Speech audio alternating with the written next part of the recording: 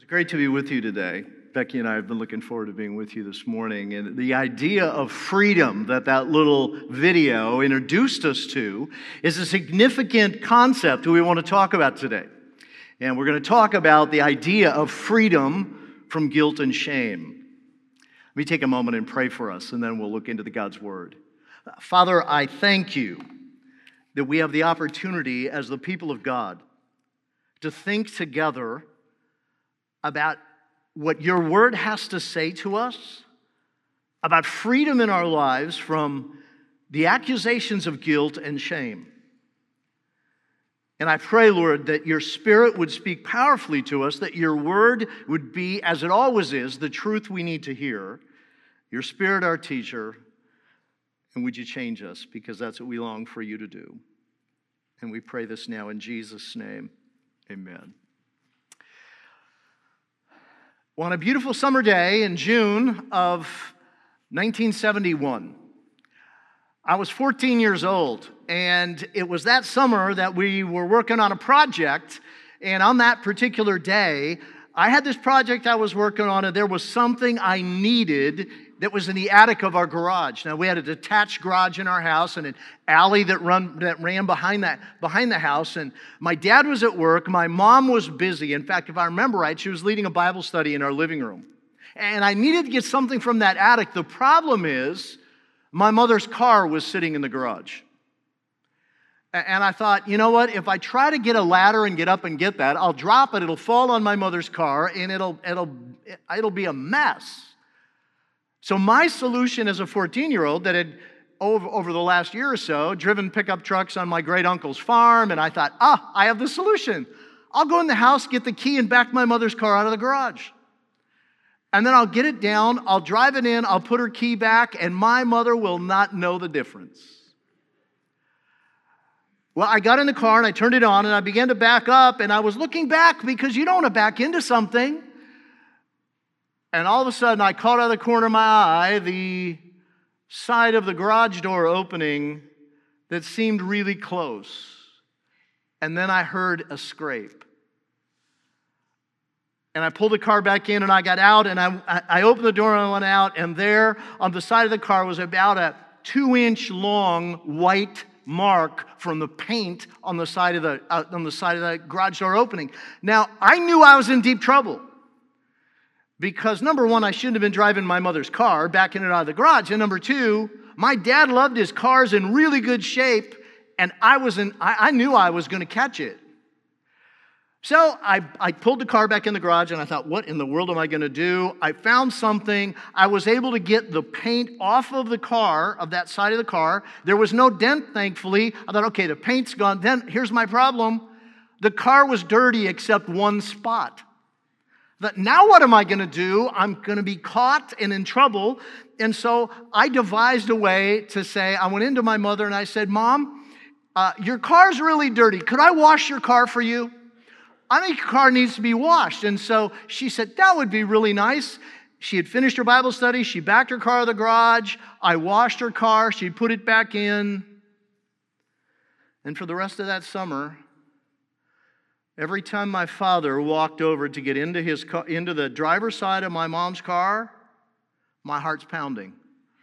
I'm going, he's going to see something. My dad had an eagle eye for all that stuff. He's going to see something. And as I was wrestling with that, two things hit me. Number one, what I did was wrong. And then what I started doing was saying, how could I be so stupid? What I did was wrong. How could I have been so foolish? How could I have done that? And I began to blame myself. You see, the two things that pound us often in life, guilt, I had done something wrong, and shame, how could I have been so foolish and stupid, were pounding on my soul. I want you to take your Bibles and turn with me, would you, to Genesis chapter 2. And grab the Bible in the songbook rack in front of you if you want, that's fine. We're going to look at a little bit longer passage because I want to help you to see, where did this guilt and shame come from? Where did it originate for us as human beings? Genesis chapter 2, starting in verse 15, this is what we read. And the Lord God took the man and put him in the Garden of Eden to work it and take care of it. And the Lord God commanded the man, "You're free to eat from any tree in the garden, but you must not eat from the tree of the knowledge of good and evil. For when you eat from it, you will certainly die." The Lord God said, "It's not good for the man to be alone. I'll make a helper suitable for him." Now the Lord God had formed out of the ground all the wild animals and all the birds in the sky. He brought them to the man to see what he would name them. And whatever the man called each living creature, that was its name. So the man gave names to all the livestock, the birds in the sky, and all the wild animals. But for Adam, no suitable helper was found. So the Lord God caused the man to fall into a deep sleep, and while he was sleeping, he took one of the man's ribs and then closed up the place with flesh. Then the Lord God made a woman from the rib he had taken out of the man, and he brought her to the man. And the man said, "This is now bone of my bones and flesh of my flesh. She shall be called woman, for she was taken out of man. That is why a man leaves his father and mother and is united to his wife, and they become one flesh." And Adam and his wife, were both naked, and they felt no shame. Now the serpent was more crafty than any of the wild animals the Lord God had made, and he said to the woman, "Did God really say you must not eat from any tree in the garden?" And the woman said to the serpent, "We may eat fruit from the trees in the garden, but God did say, you must not eat fruit from the tree that is in the middle of the garden, and you must not touch it, or you will die." You will not certainly die," the serpent said to the woman. "For God knows that when you eat from it, your eyes will be opened, and you will be like God, knowing good and evil." And when the woman saw that the fruit of the tree was good for food and pleasing to the eye and also desirable for gaining wisdom, she took some and ate it. And she also gave some to her husband who was with her, and he ate it. And then the eyes of both of them were opened, and they realized they were naked.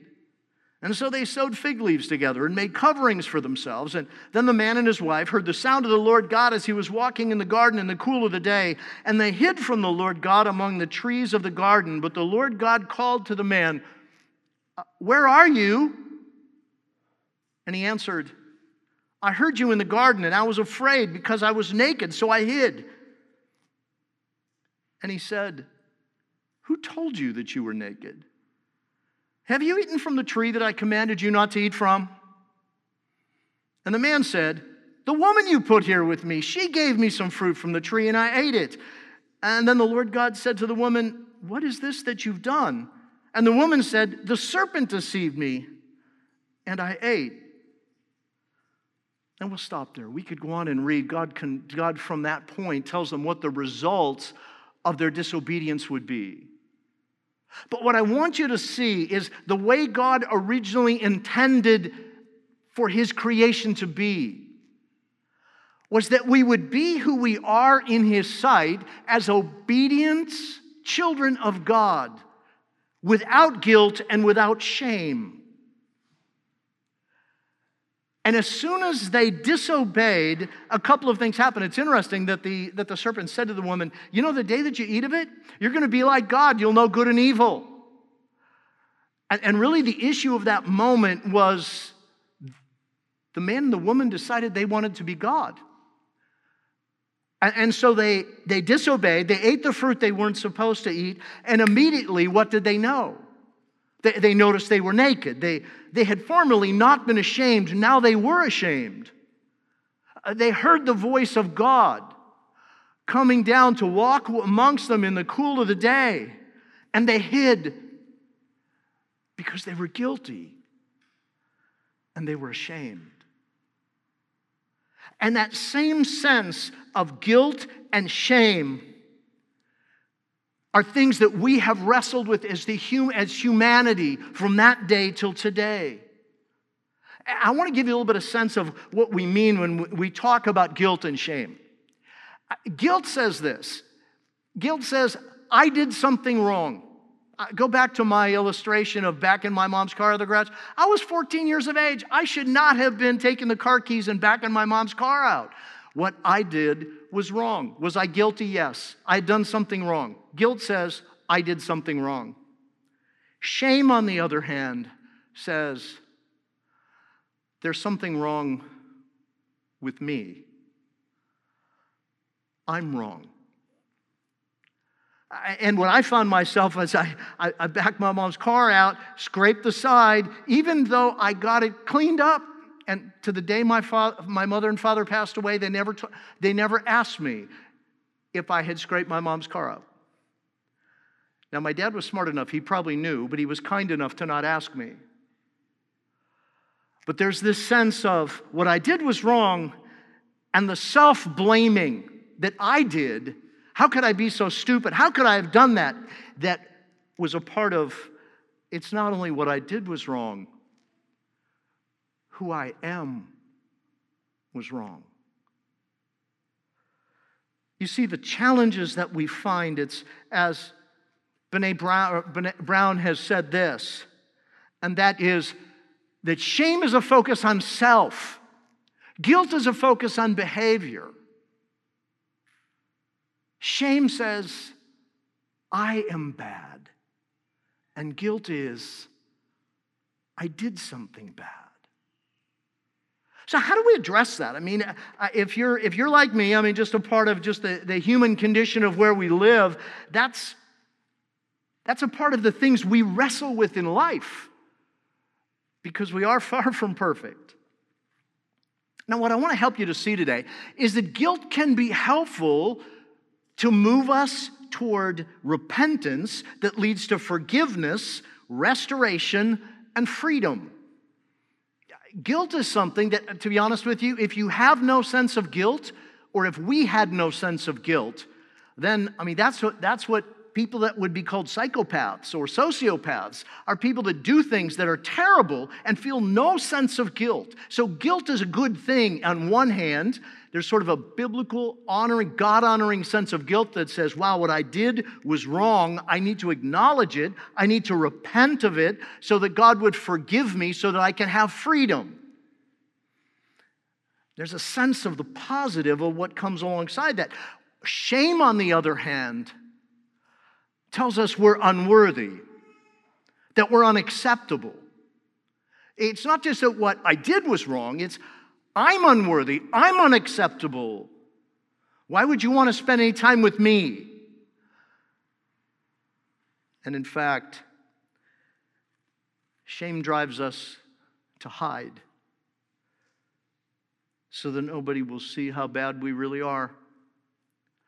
You saw it in the text in Genesis chapters 2 and 3, right? In chapter 3, after they had disobeyed and they disobeyed God, and then they realized not only were they guilty for what they had done, but they were naked, they were ashamed. And when God came, they hid. Shame will drive us to hide.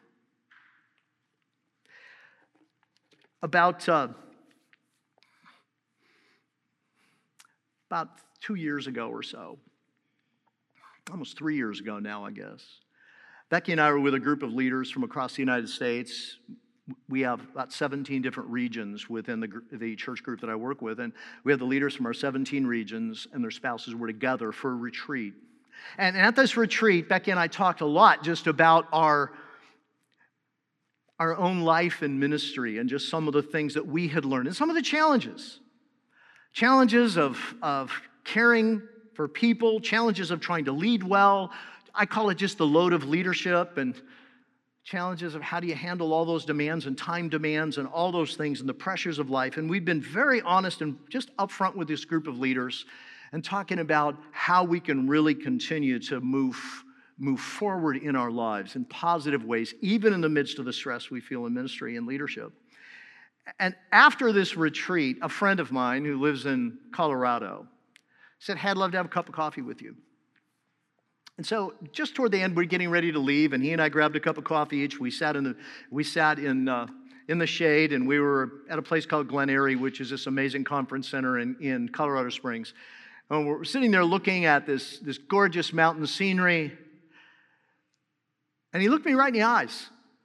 I mean, with a look that kind of pierced my soul. And he said this. He said, "Kevin, you don't know what drives you, do you?" And then he paused. And he said, "My friend, if you don't figure out what's driving you, it'll kill you. Now, that's enough to make anybody wake up, I think, I hope. And he said, I just want you to know I'm praying for you, that you will find the thing that's driving and pressing you. It led me on an almost year-long search. A search through prayer, examining my own life, talking to people that knew me. It was during that year's period of time my father passed away, which led me to a lot of just internal reflection of my own life and my growing up days. And what I came to realize, friends, is that what was driving me was a sense of shame. And the busyness and the drivenness of my life, of working hard in ministry and doing things that I thought people would say, wow, God is just using you in your life. I'd have people in the churches that I served and the ministries that I would lead that would come to me and say, how do you do all of this? I mean, how do you keep all these things moving and all the energy you have and all the effort you give in ministry? And you know what I found? I found drivenness and busyness was my way to hide. That there was this sense that I was unworthy and unacceptable. See, I grew up in a home, and my parents loved Jesus, and I loved them so much. But there was this sense in the home that I grew up that the two worst things you could ever be called would be lazy and stupid.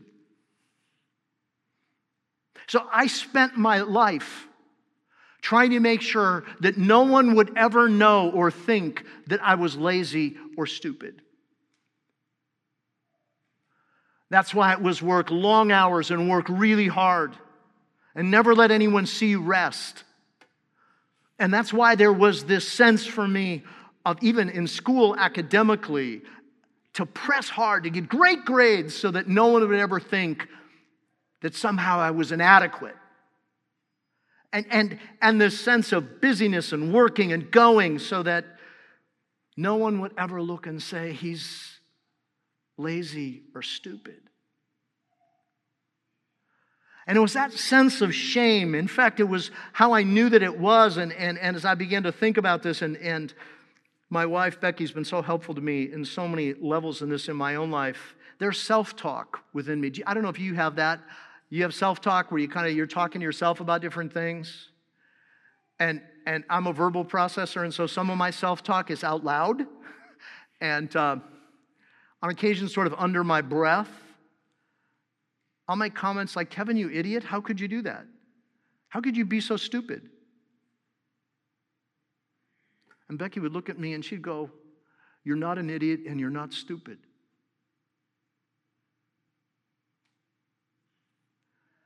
And there's this sense that this load that I found myself carrying that drove me to hide, doing good things. The hiding wasn't going in a corner so nobody saw me. For me, the hiding was being busy doing good things so people would not know what's really going on inside me. And what I needed was to open my heart that people could see inside me and love me for who I am. Flaws and all.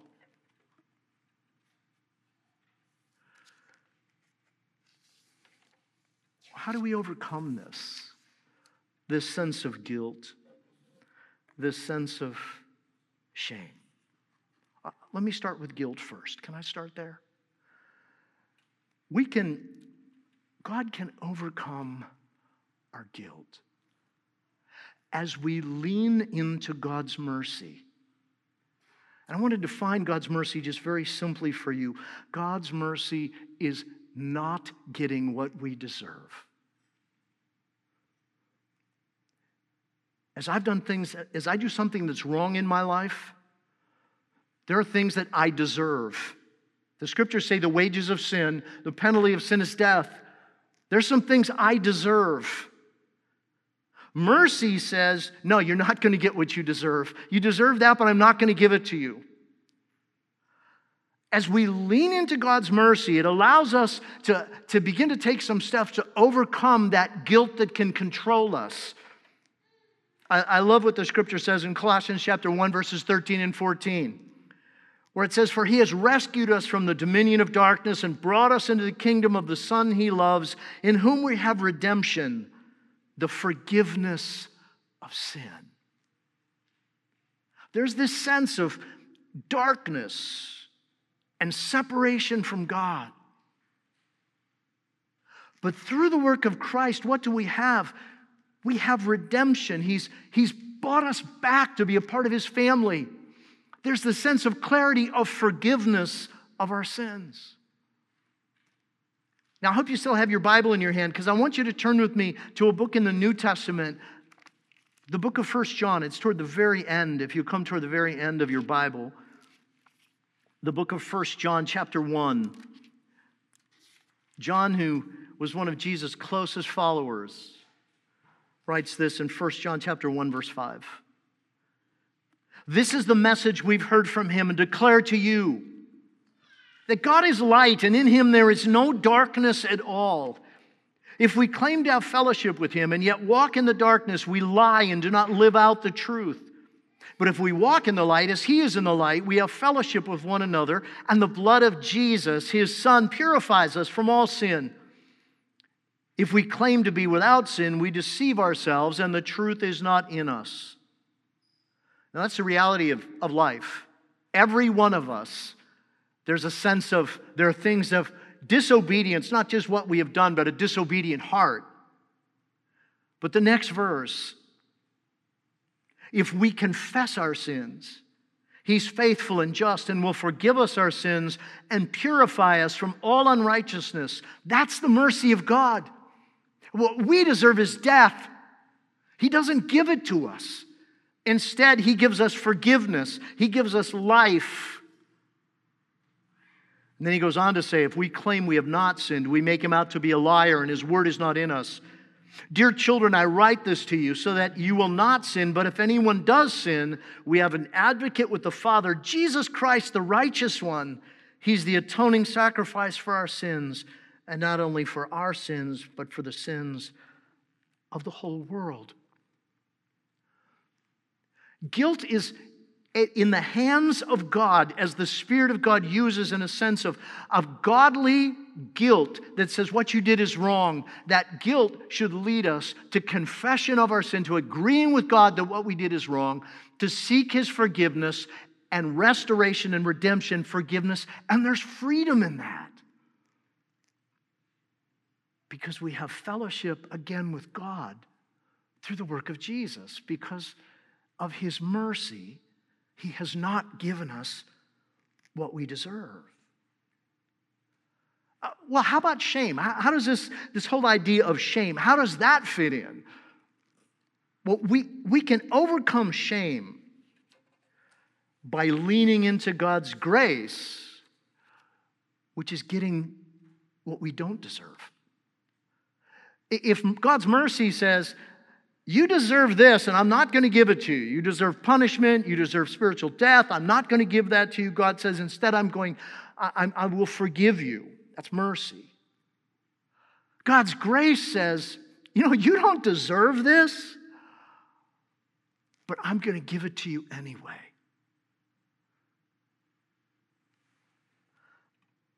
I love this text from Romans chapter 10, verse 11. And the scripture says, anyone who believes in him will never be put to shame. I want you to think about that for a moment. If you wrestle with sense of inadequacy and unworthiness in your own life, I want you to let the truth of God's word just drive into your heart. Anyone who believes in him, being the Lord Jesus, will never be put to shame. Hope you have your Bible in your hand still. Turn with me to the book of Ephesians chapter 2. This has become one of my most reflected upon passages of Scripture in the last 6 months of my own life. I come back to this over and over and over again.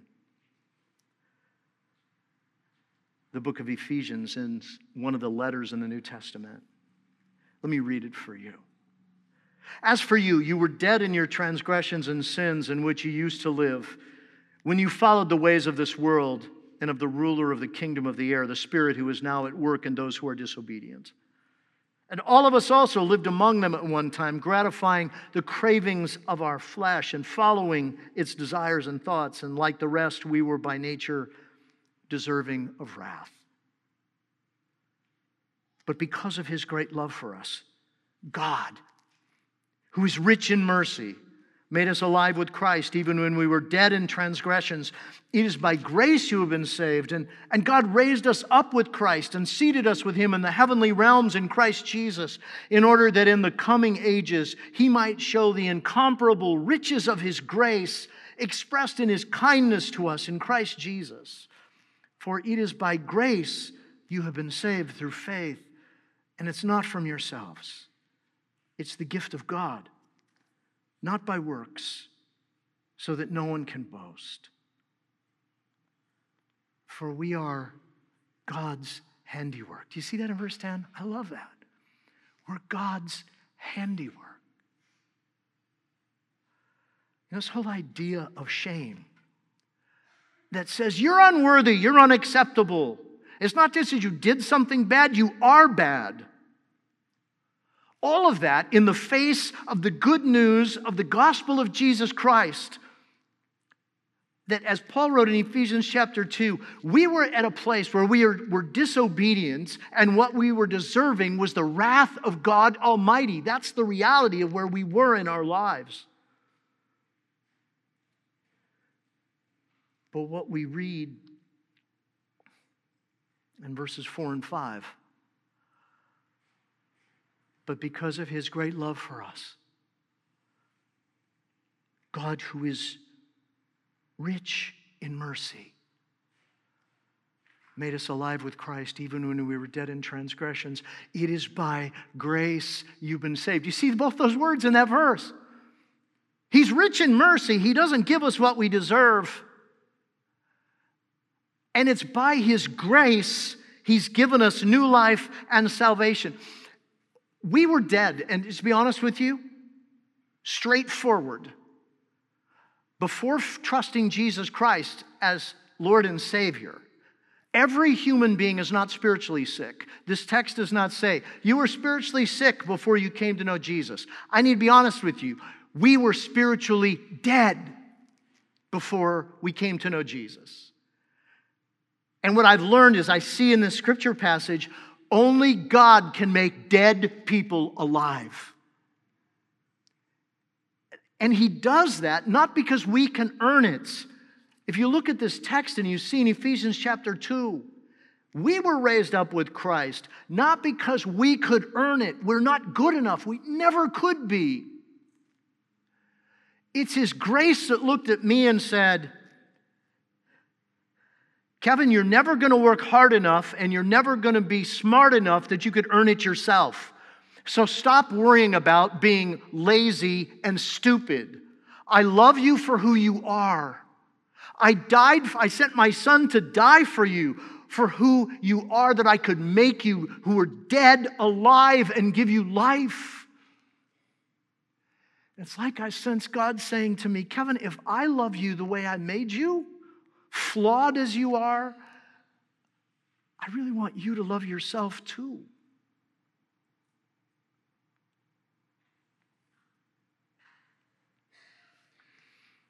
Here's what I want you to walk out of here with today. Friends, our guilt and our shame were nailed to the cross, and the price was paid by Jesus. He took my guilt, the reality of the things that I had done wrong, and he took my shame, the way that I looked at myself and was ashamed of myself, and he took that and he nailed it to the cross when he died. In fact, if you still have your Bibles, if you just go to the right in your scriptures, just two more books over to the book of Colossians. Colossians chapter 1. This is what we read.